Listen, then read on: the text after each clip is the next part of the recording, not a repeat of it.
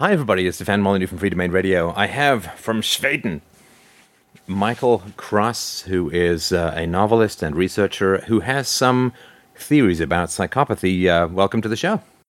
Well, thank you for having me on. So, just before we get into the details of your theories, why do you think you're drawn to this particular topic? I think it's a very interesting topic, of course, but what's your affinity for it? Well, I think the thing that has really excited me, or at least motivated me in this area, is that I have somewhat of, in education, I have somewhat of an interdisciplinary background. I have a master's degree in community health, undergrad degree that's centered on psychology and political science, and so, of course, I'm an educator in Sweden and teach international relations, international finance, as well as psychology. And believe it or not, the disciplines all seem to find one thing in common, that there is really a great amount of influence from this one particular what I would call personality disorder, and that's psychopath. And I don't think most people are aware of that. Most people have a Hollywood image of what a psychopath is, and that's something similar to Silence of the Lambs, or the character who was capturing women and skinning them, or Buffalo Bill, I think his name was. Yeah, and that's their image. But in reality, the psychopath that's only a very, very, very small percentage. Well, and I feel that they're almost used as a camouflage for the true psychopath, who is much more dangerous because he's much less obvious. Yeah. The true psychopath. Now, of course, what I'm talking about here is there's two categories of psychopath that I would like to center on, and that's charismatic psychopath as well as cerebral psychopath. Now, there's what would be considered without going into a lot of detail, the distempered psychopath, but they're the ones that usually get studied in prisons. They're the less intelligent, or the ones that are unable to control their impulses. So eventually they wind up getting in a barroom brawl, or someone cuts them off on the road, so they shoot them or something like that. The charismatic or the cerebral psychopaths, on the other hand, are the ones you have to really worry about on a grand scale. So let's talk about some of the characteristics that are common to, you have the two, the cerebral and the charismatic. Let's talk about some of the characteristics that you would put in that category. Okay. Well, first of all, I would just want people to try to understand that. Well, I'll give you an example of that might help people understand the way they think about the world. If you pick up a newspaper article and find out that your neighbor got in a car wreck and got killed, you're going to have a very emotional reaction to that.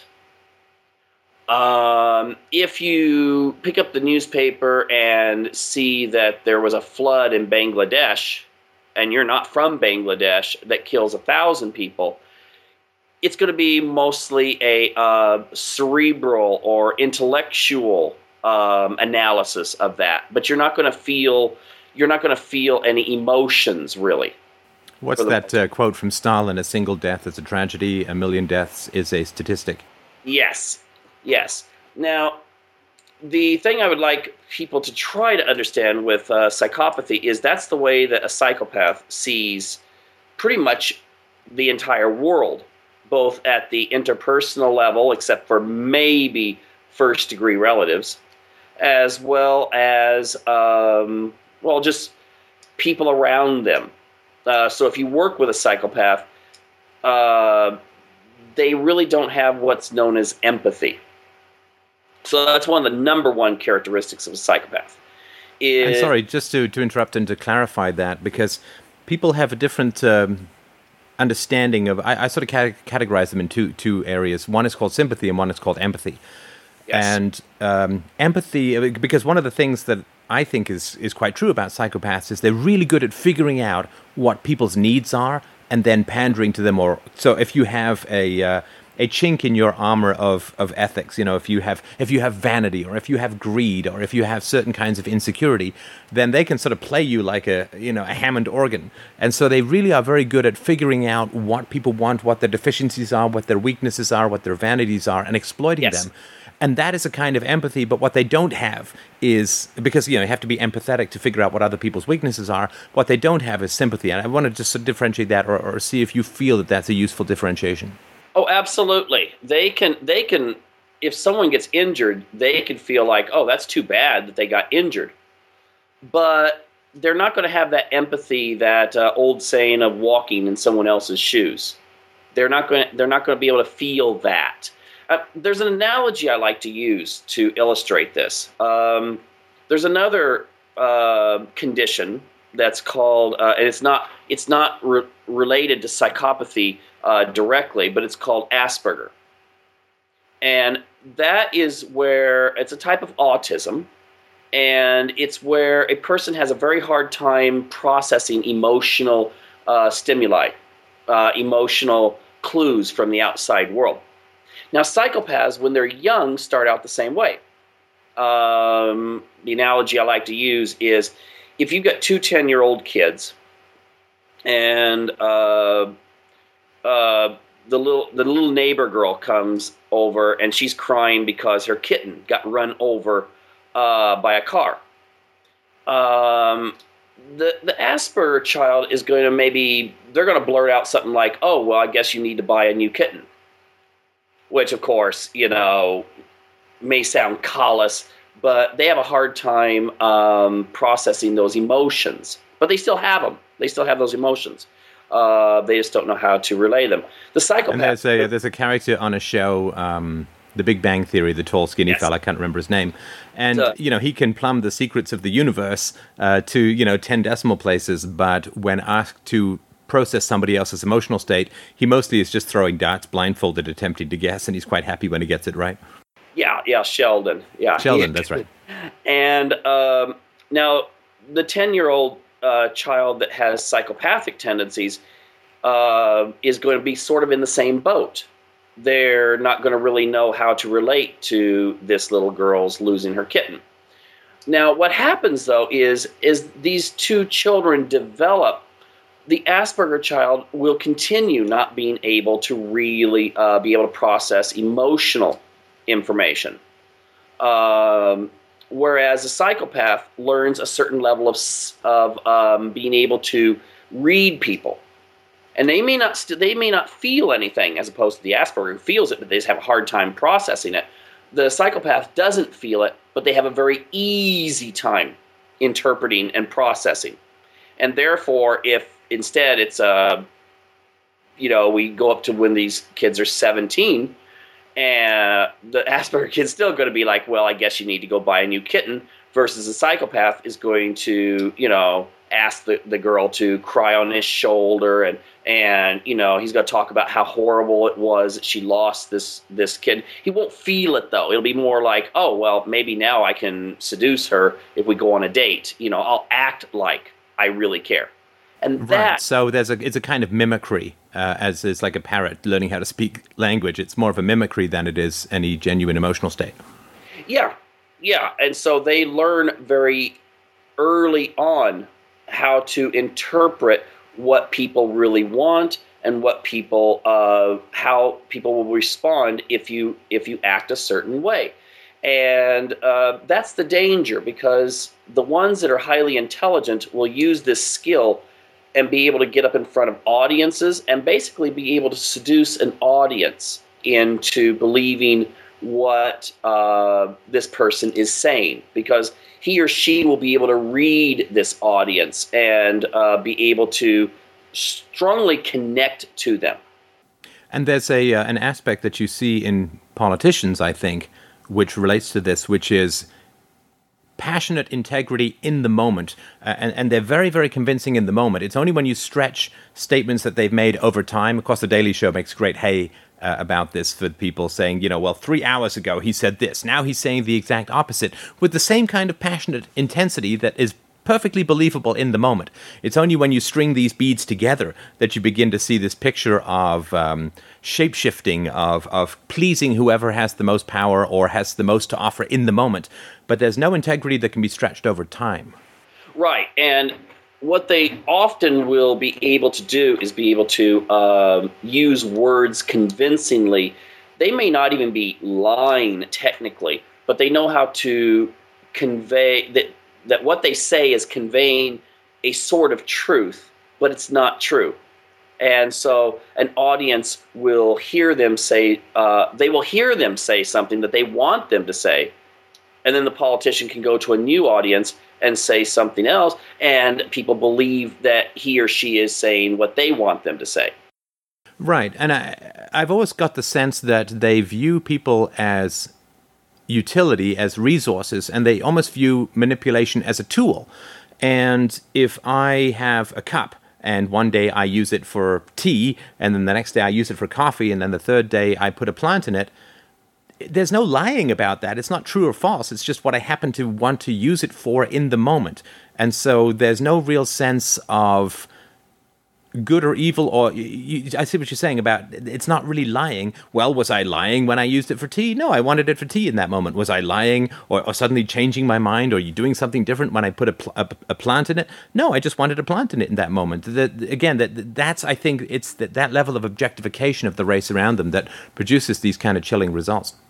Yeah, and the sad part is I think our culture has made it very easy for these people to climb to the very top of corporations and politics, to where you almost see it as an art. Ever since the days of, I think every year we see more and more of the philosophy of Edward Bernays coming through, to where what you're trying to do is just convince people. It doesn't matter what you're really saying. It's what will get them to do something that they normally wouldn't do. Yeah, it's what Socrates complained about 2,500 years ago, which was sophistry, which is making the worst argument appear the better. I also think as our time frame for evaluation has fragmented and shrunk, our natural defense against this kind of creepiness is to look at things over the long term, to see the arc of somebody's life, to see how their integrity stretches out against the long term, not just what feels good in the moment, because this kind of behavior is like the cheesecake of dieting. It's like, it's good in the moment, but over the long term, if you only eat cheesecake, you're going to get really sick. Whereas in the moment, cheesecake's always going to be better than broccoli. And I think that the fact that our sense of time and our sense of continuity has really shrunk to a moment-by-moment scenario has made, I think, us much more susceptible as a society to these kinds of people. Well, yeah, and we live in the era now of sound bites, in which in politics, we don't really care about politics anymore. We care about politicians. People are convinced to vote for someone because they have a picture of them with a dog, or they have a picture with their family or something. Or you see these ridiculous things where he's down 20 points in the polls, he's up 20 points in the polls, like literally over 3 days. I mean, that's completely insane. I mean, when you think about it, either the man or the woman have integrity and you agree with them, in which case you're going to stick with them, or they don't, in which case you shouldn't touch them with a 10-foot pole. But the people going up and down like crazy in the American polls, of course, Santorum and Gingrich and all these people, like wildly oscillating up and down. How could that conceivably be if they have a 20 or 30-year track record in politics and they're the same person yesterday as they are today, pretty much? It's just that their poll numbers are changing so enormously, which indicates that it is just a moment-to-moment evaluation of immediate credibility, which is really to say no credibility. Yeah, and we're also in an era in which, during this last election, I'm not going to make any accusations towards one candidate displaying certain psychopathic tendencies over another, but we see a situation in which character, you could bring up something about someone's character when it relates to their family, and people will still think, oh, well, yeah, that was then, this is now, we shouldn't look at that.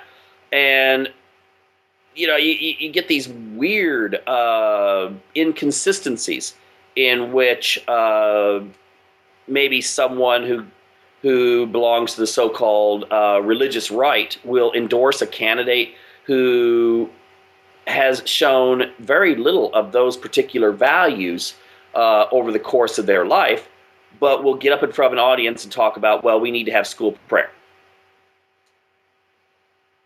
Right.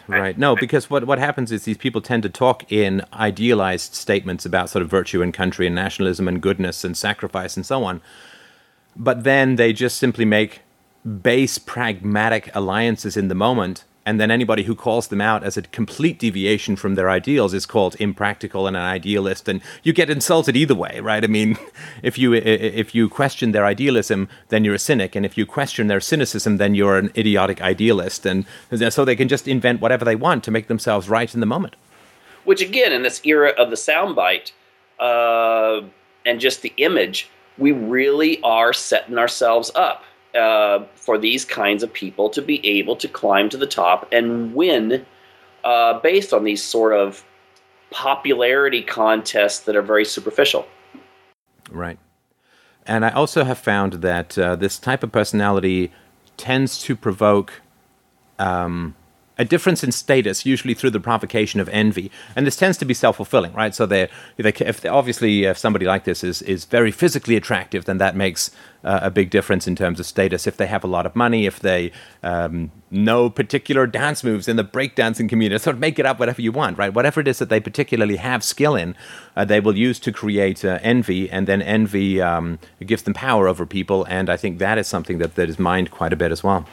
Yeah, and the real sad part is that it seems that the person who does have these characteristics, and we should go into some of the other characteristics really, but the person that has these characteristics is able to relate to the people in such a way that he or she gives them what they want to see, even though that's not really them. And so you have a situation in which a person may really, really, like you said, the breakdancing, they might go and speak before people who they really have nothing in common with, but they're able to let that community project through them and feel like they're really connected to this person, which they're not. Well, and of course, whatever the psychopath gives you cannot be sustained.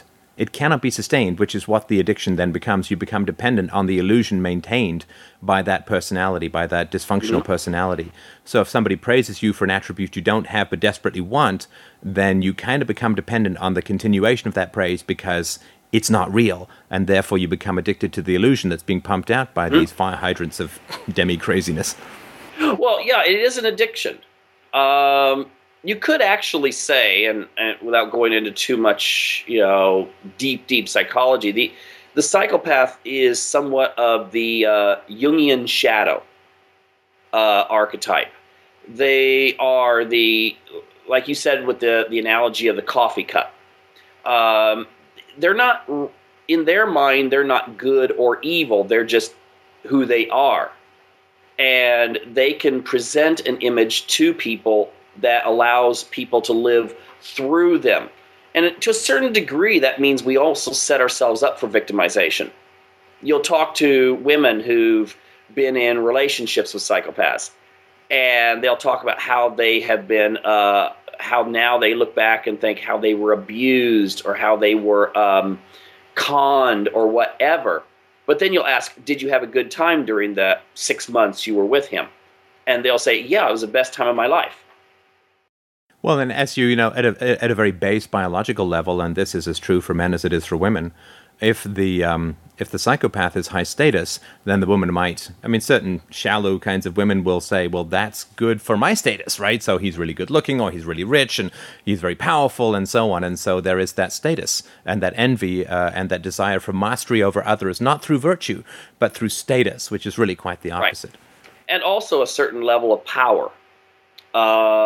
People feel like they want... The psychopath is able to project a certain level of protection They may manipulate you, but they're going to try to present themselves as being your savior, the one who can protect you from the outside world. This is why, that you can find the charismatic psychopaths will wind up not just being in politics, but also forming religious or philosophical movements in which, or in the military.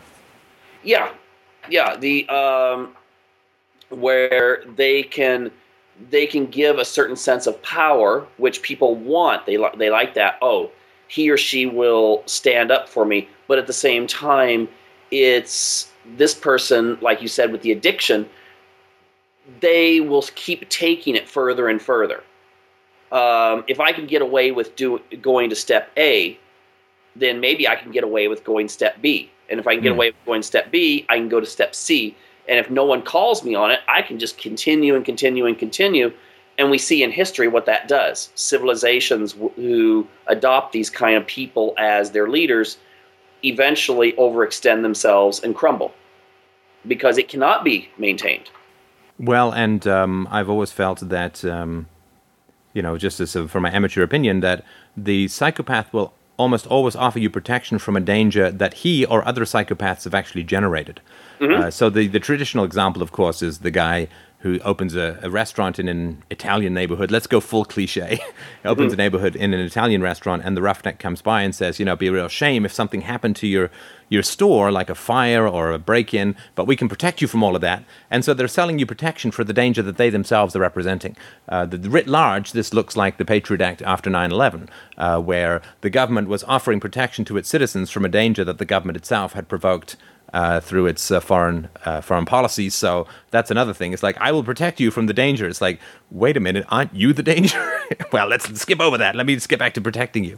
Well, now there's one thing a lot of people don't, connect to when it comes to psychopaths, and that is the fact that the psychopath is going to think that other people believe the same way he or she does. And so generally they become very paranoid.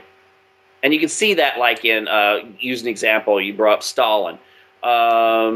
In these revolutions that take place, that often are led by psychopaths, the first thing they do is kill off all the people that actually got them in power. Because they're thinking that they're projecting out and thinking those people have the same attitudes that I do, so therefore I need to erase this threat.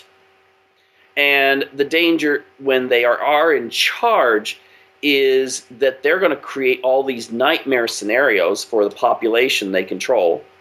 They're going to hype up any and all dangers to the point that people are willing to give up whatever measures of civil liberties that they have and say, oh, well, that's okay. We'll accept that because there's a huge threat right now. We'll accept people stopping us on the road and checking our car, and if they see cameras, jotting down information and shipping it off to a fusion center. Right. So let's talk about a few. You mentioned that you wanted to talk about some of the other characteristics as we try and spot these tigers in the grass. Mm-hmm. Yeah, just real quick, I like that analogy too, the tigers. I think a lot of time people, I've heard a lot of people use the analogy of reptiles, saying that the psychopath is like a reptile. They don't care about anyone aside from themselves. I would actually use the analogy of a tiger or a lion. Yeah, that seems more like a narcissist to me, but that's mine. Yeah, the tiger or the lion, we don't blame them for killing for food or killing in order to protect their young. In fact, we still think they're pretty cuddly. You see a tiger or a lion, and you're like, oh, I just wish I could put my arms around them. And again, they represent somewhat of an amoral but survivalistic way of life. And that is very similar to the way a psychopath will feel. There's one individual, Richard Kuklinski. He was a murderer. And I would show classes when we're dealing with behavior, personality disorders. I would show interviews with him. Now, he if anyone wants to look it up, he's also known as the Iceman. And someone insulted or threatened one of his children. And this was his best friend, and then he chopped him up later because of that, because he wanted to protect his children. Now, the irony is, and that's one of the reasons why I got into the idea of writing a book that would illustrate the way a psychopath feels, is I would always get quite a few of the female audience thinking, they would actually state, this guy is so cool, I would love to meet him. And I would say, well, wait a minute, this guy's a murderer. He's killed like 200 people. And they're like, yeah, but look at his charisma. Look at how interesting he is. And you'd be like, what? I mean, this person, it could kill you. And well, but sorry, I think one of the definitions of the most dangerous kind of charisma is the kind of personality that can make you believe that all rules are delusions, that all rules are fantasies, that all rules are imposed by authority to diminish competition, to get you to self-attack, to diminish you, whereas there's this glorious Nietzschean nihilistic universe of infinite possibility that if you simply break out of the bounds that you were grown up with, if you break out of the petty bourgeois religiosity, whatever rules you grew up with, break out of these rules, take to the skies, fly, be a pterodactyl of infinite eating. And those kinds of people they can make people very giddy, and they can make them almost jump out of their own, I think, pretty healthy limitations, and imagine that all is possible. That's the great lure of the great nihilistic characters in history, Satan, Raskolnikov, even Hamlet to a large degree. That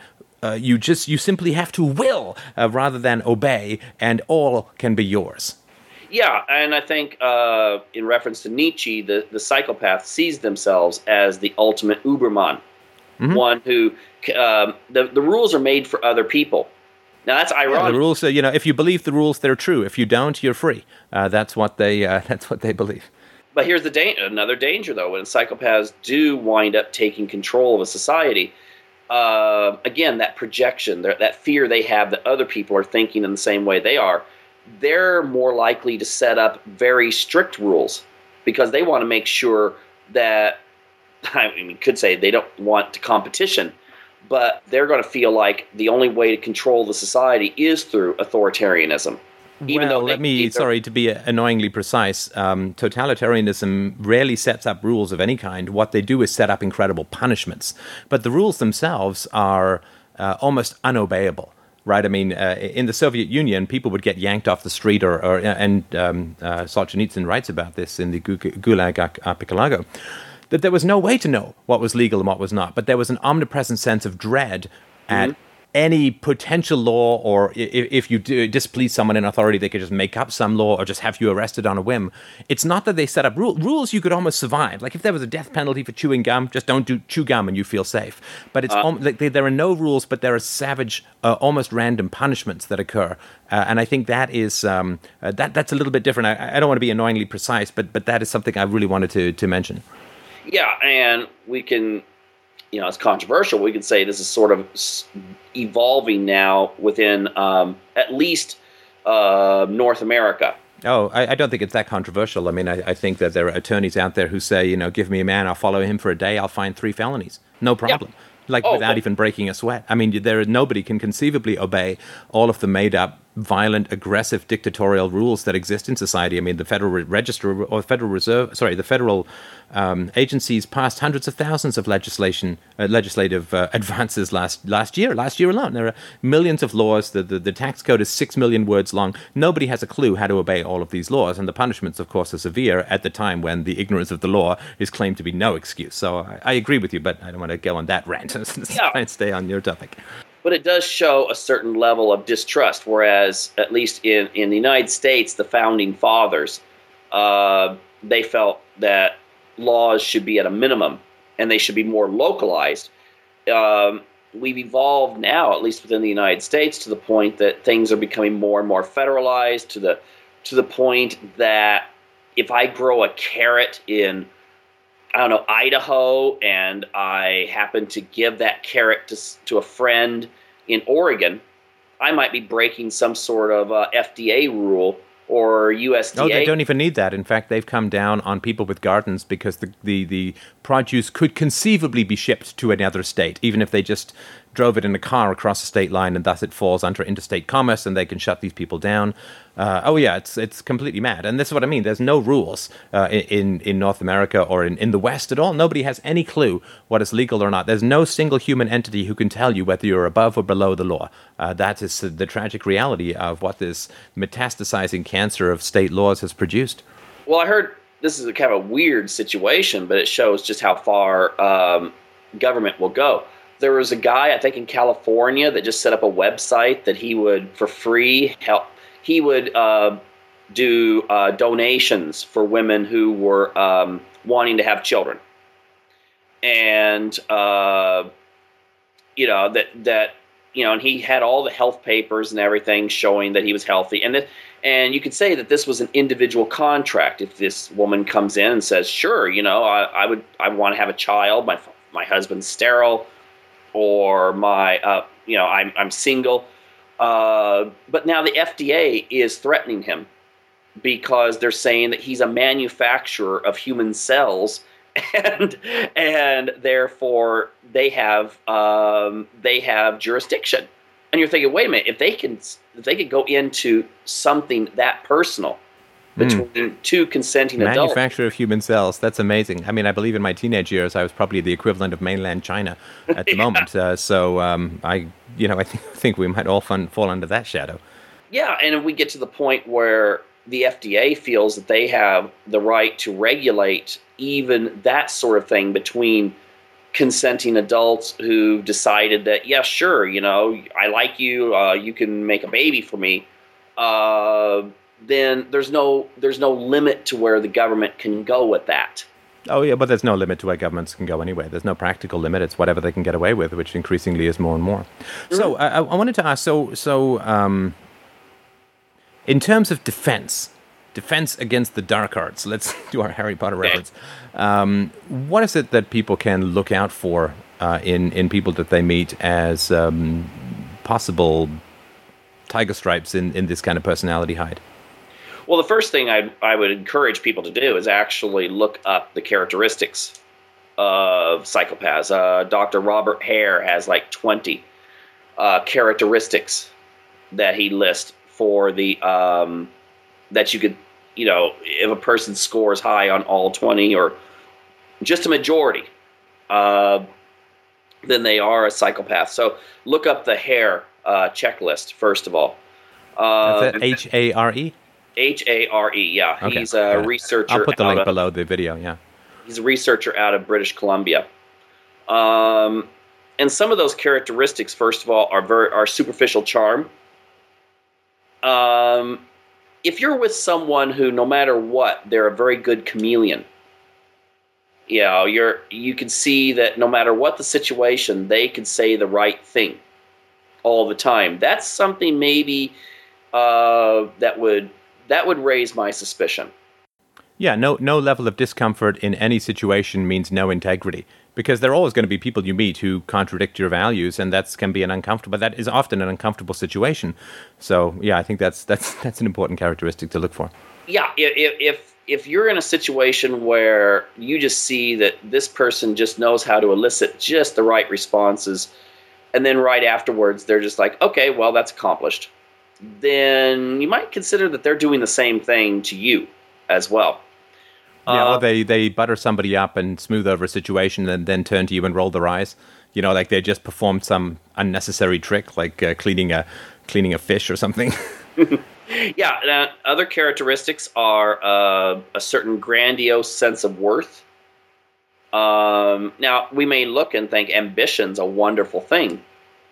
But if, no matter what the situation is, they feel that they're the most important person there, and they have a destiny, and which is kind of scary because most of our politicians lately have stated. Well, particularly, again, you're the expert, so correct me where I go astray. But I would say that this is particularly true in the absence of actual accomplishments. Yeah. I think that's really.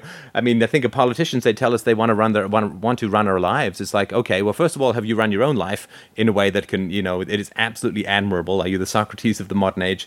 And secondly, have you really studied first principles and virtue and ethics? And can you make a convincing case for virtue and goodness? So do you really understand it? And the answer is invariably no with politicians. I mean, in Congress.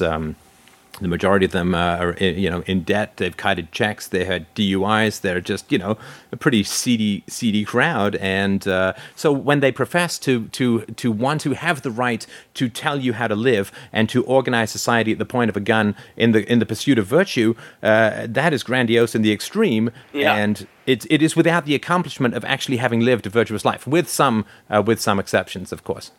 Or when, they're the head of some large financial investment organization or a bank, and they wind up coming to the government and saying that they need several $1 billion to bail them out. And then later that same government takes them and puts them in charge of regulating the industry. Right. Or if they say to people who miss, a couple of mortgage payments, we're tossing you out of the house and nailing up the door, because if you don't pay your bills, you should suffer the consequences. If you can't pay your mortgage, if you can't pay what you owe, then you suffer the consequences. That's the rule that they impose on those they have power over. And then, of course, they go bleating to the government for bailouts when they can't pay their own bills. And it's astounding, and they don't even seem to notice the disconnect. Those are really chilling kinds of soulless carp, I think. Yeah, but like I said, society now has gotten to the point where again, we don't really have investigative journalism anymore. We just have this kind of fluffy entertainment type of journalism that doesn't really dig deep anymore. And I just find it interesting that if I want information on the American elections, I will go to the British press. Oh, and if you want information about England, you go elsewhere. There's no question that this biosphere of media that sort of goes over every single country can only be penetrated from outside. You can't see a damn thing from inside. Oh, correct. Other characteristics, very charming individuals. Of course, that goes along with the superficial charm, but they can say all the right things at the right time. And funny. They can be incredibly funny in a way that is quite disarming. A comedy is often quite close to anger, and it is a way, of course, of disarming somebody and of having a kind of authority over them and producing an involuntary response. So they can be very funny. I want to point that out as well. Oh, I would note that, again, most people, the Hollywood image of the psychopath of this kind of creature, Norman Bates type creature is really incorrect. It could have, they're very good at law, acting. They might be your favorite college professor. Could be such. Yeah. Yeah. I mean, I've read, although I haven't really seen much verification, but that a lot go into psychology in order to... Well, I mean, it's almost like if the heads of these organizations are themselves subject to some of these diagnoses, and of course you can't, I mean, nobody can diagnose from a distance, least of all an amateur like me, but you would, if you were in that position and you wanted to hide your true colors from everyone else, then you would create an extreme example to distract people, and you'd say, the only tigers that are dangerous are the ones that have rabies. And that actually makes you feel more comfortable around all the other tigers, even though the ones with rabies, which are the Buffalo Bill psychopaths as portrayed in the media, are incredibly rare, and you're never likely to meet any of them, whereas the other ones are, I've heard a couple of percentage points of the population, and in significant positions of authority, you run into them a lot. Well, actually, if it's one in like 40 males and 1 in 100 females, you're likely to have run into them many times. Well, and particularly if they're like helium balloons, if they're bubbling up to the tops of authority, they have an effect far disproportionate to their actual numbers. Yeah, I saw there was a recent article that came out that was saying that 10% of Wall Street 10% of Wall Street workers fit the psychopathy definition. I would say it's probably much higher if you were to give the same study in Congress or the Senate or the people that inhabit the White House. And it would be interesting to know where those people were in the hierarchy. I mean, if it's 10% at the very top, then it's Wall Street. I mean, they define the culture. And I worked in a trading house. There's lots of layers, of course, of people all the way down to secretaries. So it would be interesting to see where they were in the hierarchy. I would guess closer to the top, but I mean, without further data, that would be hard to ascertain. Right. And one of the other traits that might help when it comes to people in politics, as well as also media, as well as the financial services industry, is the idea that they also have no feeling of guilt. They're very good at rationalizing. If they do something wrong, they are able to say that they didn't reach a goal, or they wish they had done something different, but there's no sense of that they've broken some sort of underlying rule in their character, and therefore they feel bad about it. Yeah, it was a strategy that failed. I mean, it's the dual use of the word wrong that is very, very interesting. Wrong means morally wrong, and wrong also means incorrect. If I go fishing at the wrong end of the lake, I've not had a great day of fishing. I'm just not a bad guy. I'm not an evil guy. I just didn't fish well. I did a bad job of fishing, so I should recalibrate and try again. And I get the feeling that most of the people in this category use the word wrong simply to mean oops rather than evil. Right, or they get caught. Right, which means that, but that's more like they get caught in the way that you get tackled in football. It doesn't mean you're evil. It just means you zigged when you should have zagged. Yeah, but they're not going to have that feeling that when you maybe hurt someone, that you're thinking, I've done something really bad. They don't feel that way. No, I mean, when watching those videos on TV, where someone's kid's swinging at a piñata and they take one to the nuts, I mean, I'm like, oh, man, whereas, a lot of people are laughing. And I think that's kind of a different category of moral empathy or even just what they call these mirror neurons, which allow you to experience what somebody else is experiencing almost involuntarily. In fact, it is involuntary for a lot of people. But for a lot of people, I think nothing really lights up. Right. And like I said, they will always shift responsibility over onto someone or some institution for all their faults. If you're stupid enough to get conned, then it's your fault. Yeah. The other traits, easily bored. Now, there's a lot of people that are easily bored, but they're always wanting some new experience. It's some people have speculated that most psychopaths are very low on the brain chemical serotonin. So they're having to do new things and reach new heights, or else... I must confess to having enormous skepticism, having interviewed a bunch of people and read a bunch of books, enormous skepticism about the brain chemistry arguments, but I certainly do think that they sort of like sharks, like if they stop moving, they sink. Because they just have that restlessness and that emptiness, and they, I think if they spend long enough time alone, they get closer to the horror of who they are. So they always have to be out there doing stuff and manipulating and following the bright lights. Well, their personas, they are their persona. They are their ego. They are the image that they have presented to other people. Now that still may be a very chameleonish like image, but it is still the image that they have projected out. And that means that they have to constantly be getting that reinforced.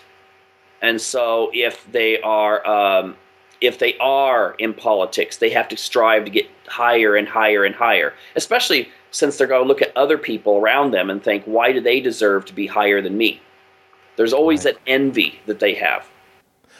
Let's talk a little bit about the genesis of this personality type. I can't even remember where I read it, and it's probably more apocryphal than anything, but I sort of read if you get really disastrous care or significant abuse in your first sort of 6 to 12 months, you get psychopathy, and then later, from sort of 1 to 2 years, you get narcissism, and sort of 3 years and upwards, you get neuroses. And I know that's a gross oversimplification, but I have to imagine that people who end up with this kind of empty, charming, shiny, silver-eyed, predatory personality must have gone through some pretty bad stuff when they were kids to end up. I sort of believe that people are born good and made bad. I think there's some fairly good science behind that. But again, I sort of defer to your expertise. But do you have any sense of, or is there research out there that has confirmed even a tendency or trend towards the kind of conditions, understanding the kind of conditions that produce this kind of personality?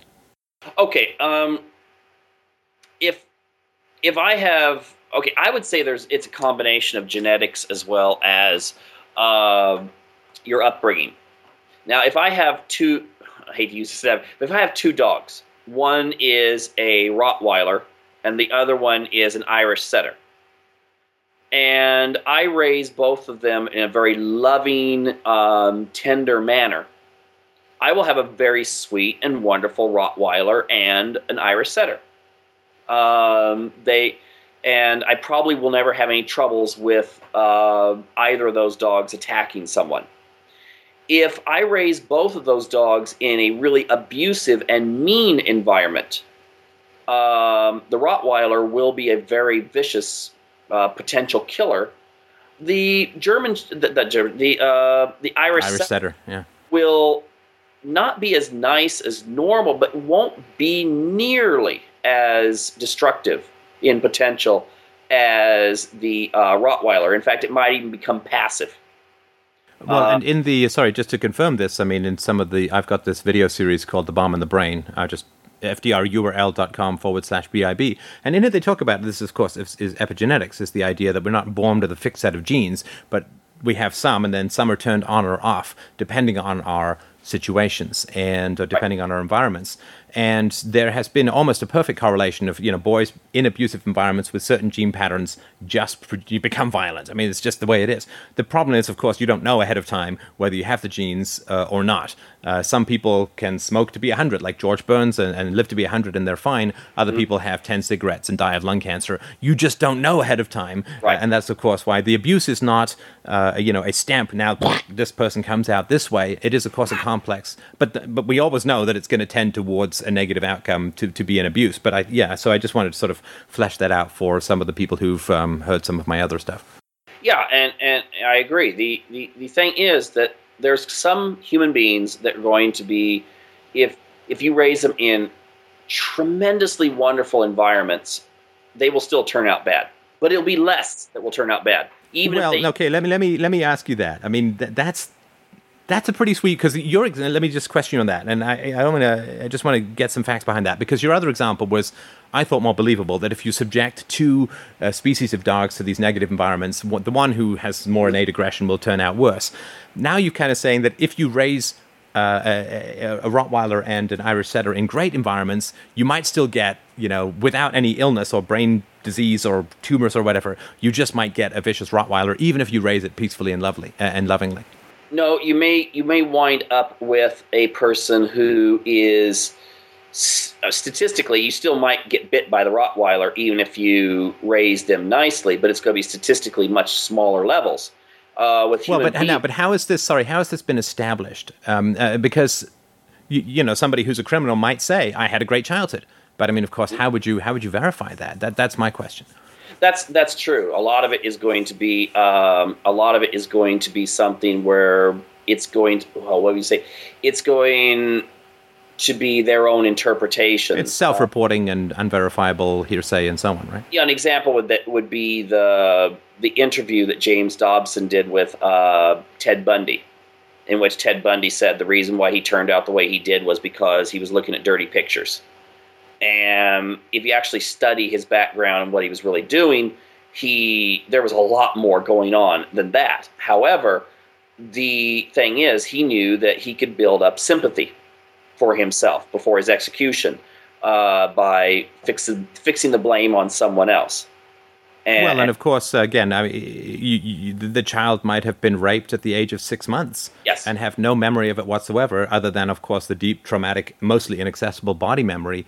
And again, this is, I don't want to say this is not true. It's just that, to me, I would have a much higher burden of proof for that kind of statement. I don't know if it's been established in any way that is really strongly verifiable, or whether it still relies mostly on self-reporting. And I'm totally open if it has. I'll correct myself otherwise. But I have a very high degree of skepticism towards raised lovingly, no brain injuries, no tumors, became evil, because that seems to me incomprehensible. But again, I'm open to the argument. Well, it still is going to depend on what you define as evil as well. I mean, if I do have a child who has this genetic predisposition towards looking at the world through the eyes of a psychopath, they may wind up, again, being a Wall Street broker who makes lots of money, that is the president of their local chamber of commerce, who everyone looks up to, who goes to church every Sunday and has the perfect family, but yet at the same time has this personality. So a lot is good. I mean, obviously, if someone, on the other hand, winds up killing their sister or something like that when they're 14, and then when they're let out of prison on parole, they go out and rob a bank and kill a bunch of other people, then we can say, oh, well, yeah, they're horrible people. Let's find everything that they did that was in their lifestyle that was wrong. So, I mean, in preparation for this chat, I watched some biographies of Ted Bundy, of John Wayne Gacy, of Charles Manson, and Jeffrey Dahmer, and so on. And they all, again, you can't specifically say it's causal, because I still believe there's choice and there's this epigenetics thing, so it's really complex. But they all had wretched childhoods. I mean, just horrible childhoods. And but other people had childhoods that have been even worse. And absolutely, that's why I'm saying it's not. So whether it's epigenetics and choice, like you made a bad decision and then you make another bad decision, and it's just like dominoes, it gets worse and worse. I don't know. Obviously, nobody has the answer to these things, but so it's like a bad childhood is necessary but not sufficient for this kind of behavior. But I can't go the other way. To me, going the other way is sort of like saying, well, this 20-year-old man is in a wheelchair. Well, what happened? Nothing. Well, no. If he's in a wheelchair, something had to have happened to him that caused him to be in a wheelchair.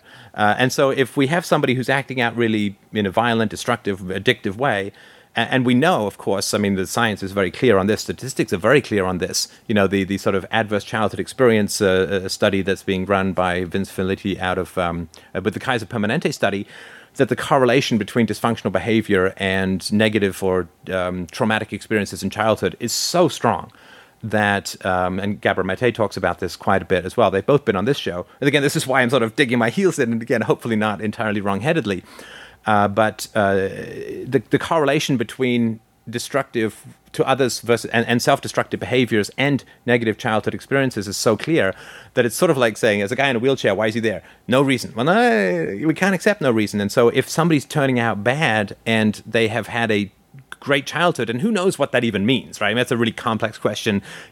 People can have what is commonly called a great childhood, and as you say, end up in pretty, what the future may regard as, well, he was a really great slave owner. He was a really compassionate slave owner. It's like, well, at the time that made sense, but now in the future we don't think that's so good. And it may, to be a Wall Street broker was an honorable occupation at one point. I think there are a lot of people who would question that now. So again, it's really complex, and if there is more studies, I would love to dig into them, but I can't go yet to the place where a great childhood can produce a bad person. Well, still, though, you have the choices. The person can still make moral choices, and again, we go into the definition of what... Well, sorry, just to interrupt again, and I'm sorry, this is one of the ones I feel very passionately about, so I admit my bias up front, but...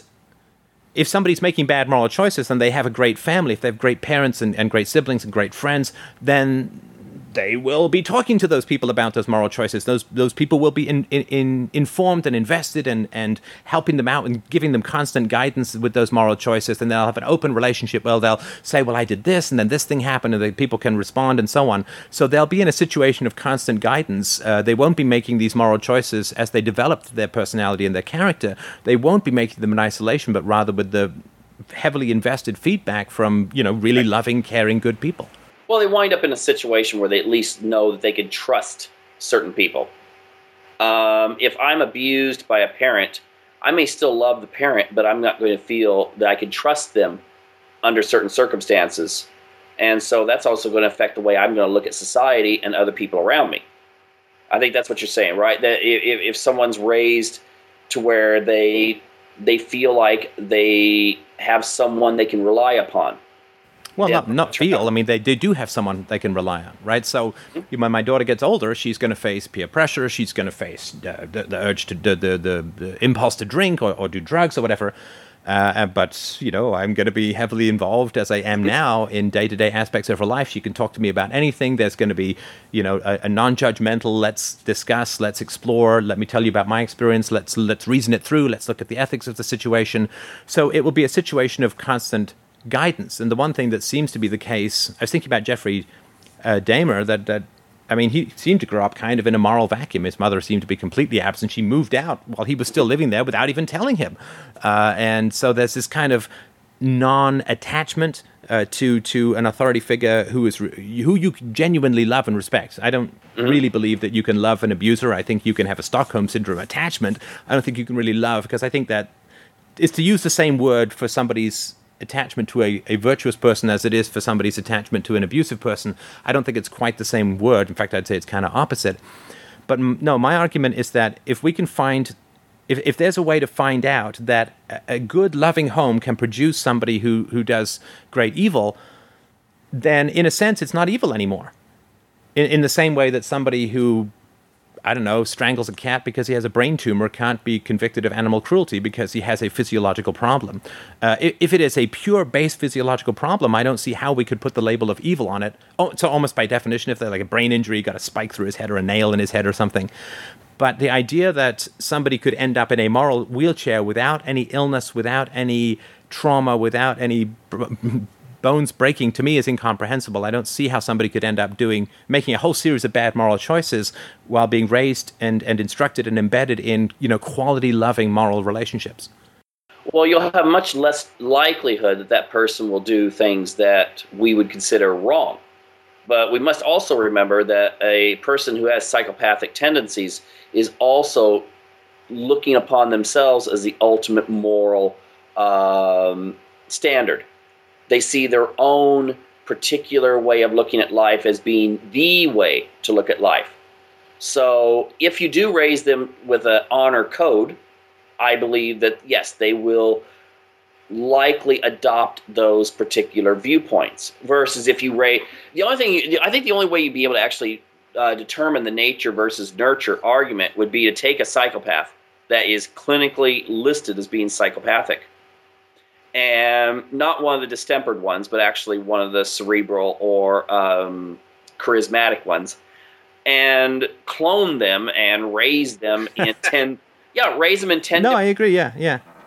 And I would, I would bet what's left of my hair on the result that, and again, this is all just amateur rambling. So, I don't claim this to be anything settled.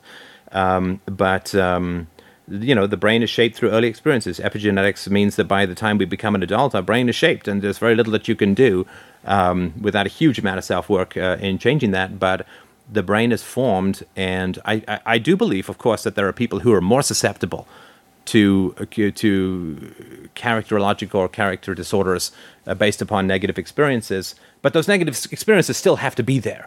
And there are some people who are more susceptible to sunburns, but you still have to have a sun, and you still maybe they need to do more sunscreening, but nobody's going to get it in a dark room underground. Nobody's going to get that sunburn, and so I think the sun of abuse has to be there before you get that kind of dysfunction. But again, until we can clone people and raise them in opposite environments, which will never happen, it would be completely unethical.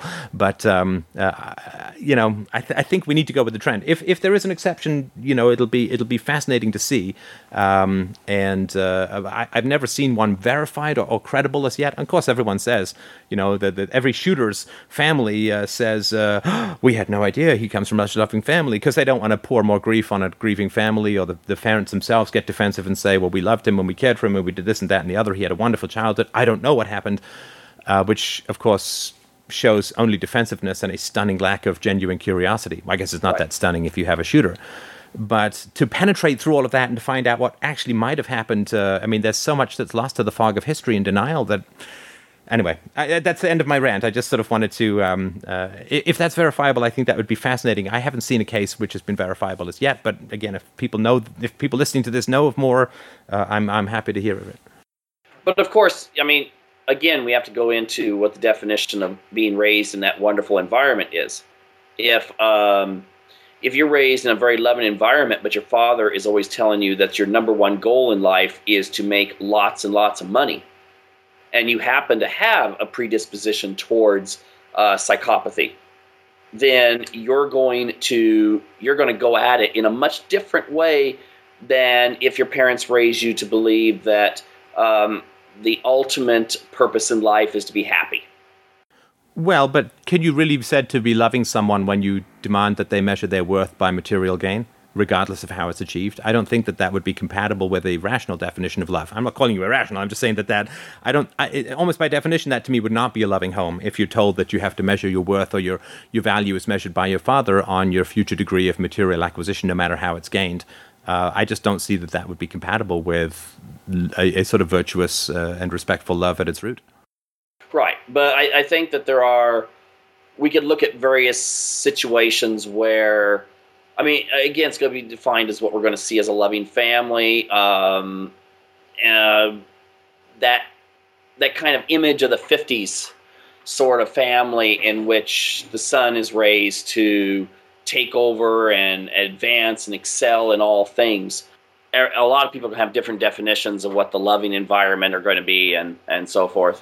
Right. Yeah. So I think that remains an open question. I think we can safely say, based on the evidence, that negative childhood experiences creates much higher risk for these kinds of dysfunctional behaviors all along the spectrum, perhaps depending upon epigenetics, depending on how early and how severe the trauma was. Does it work the other way, that loving environments can produce a quote monster? I think that remains against the evidence and unproven. That's, again, if people out there who know a hell of a lot more about than my amateur ramblings, feel free to bombard me with emails and studies, and I will certainly do my best to get them out. But listen, I want to make sure that people get, because you've got a novel and writings on the internet and YouTube videos. I want to make sure that people can get a hold of information about this. I think it's a very important topic, which is why I'm glad that we were able to have this conversation. So where can people go on the internet to get the wit and wisdom of M. Cross? Well, you can either check on Facebook and just do a search for the term freedom from conscience. You can do the same when it comes on Google. I've put some videos out there. I'm still in the process of creating a website.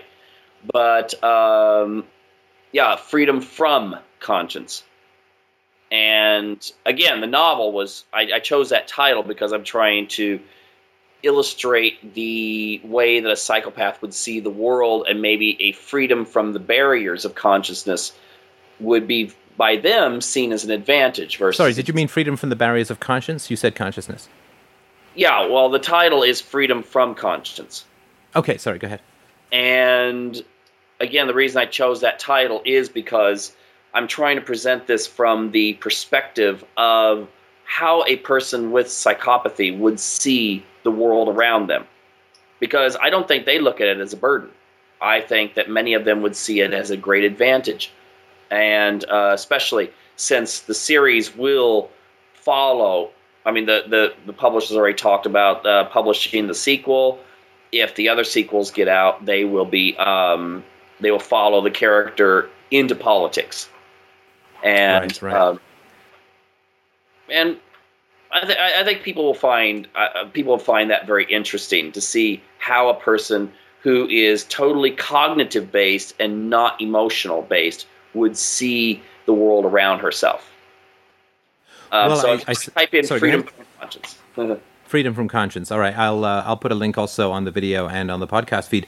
I really do want to thank you for taking the time. I've really enjoyed the discussion, and I think it is a very valuable topic for people to become aware of. I mean, these are a lot of the people, I think, in authority, a lot of people who are prominent, and people that you may know. I think it's really important to study them. They are quite fascinating and quite dangerous, and well worth, the antelope got to study the lions, and a little bit more than the lions have to study the antelopes. And I hope that people will avail themselves of your material and the material of Dr. Hare and learn more about these fascinating beasts among us. Yeah, and like you said, the the thing is that you really will understand the way politics works if you understand how the personalities that have this particular mindset work as well. Right, right. Well, thanks again for your time, and I will talk to you again, I'm sure. Okay, thank you. Take care.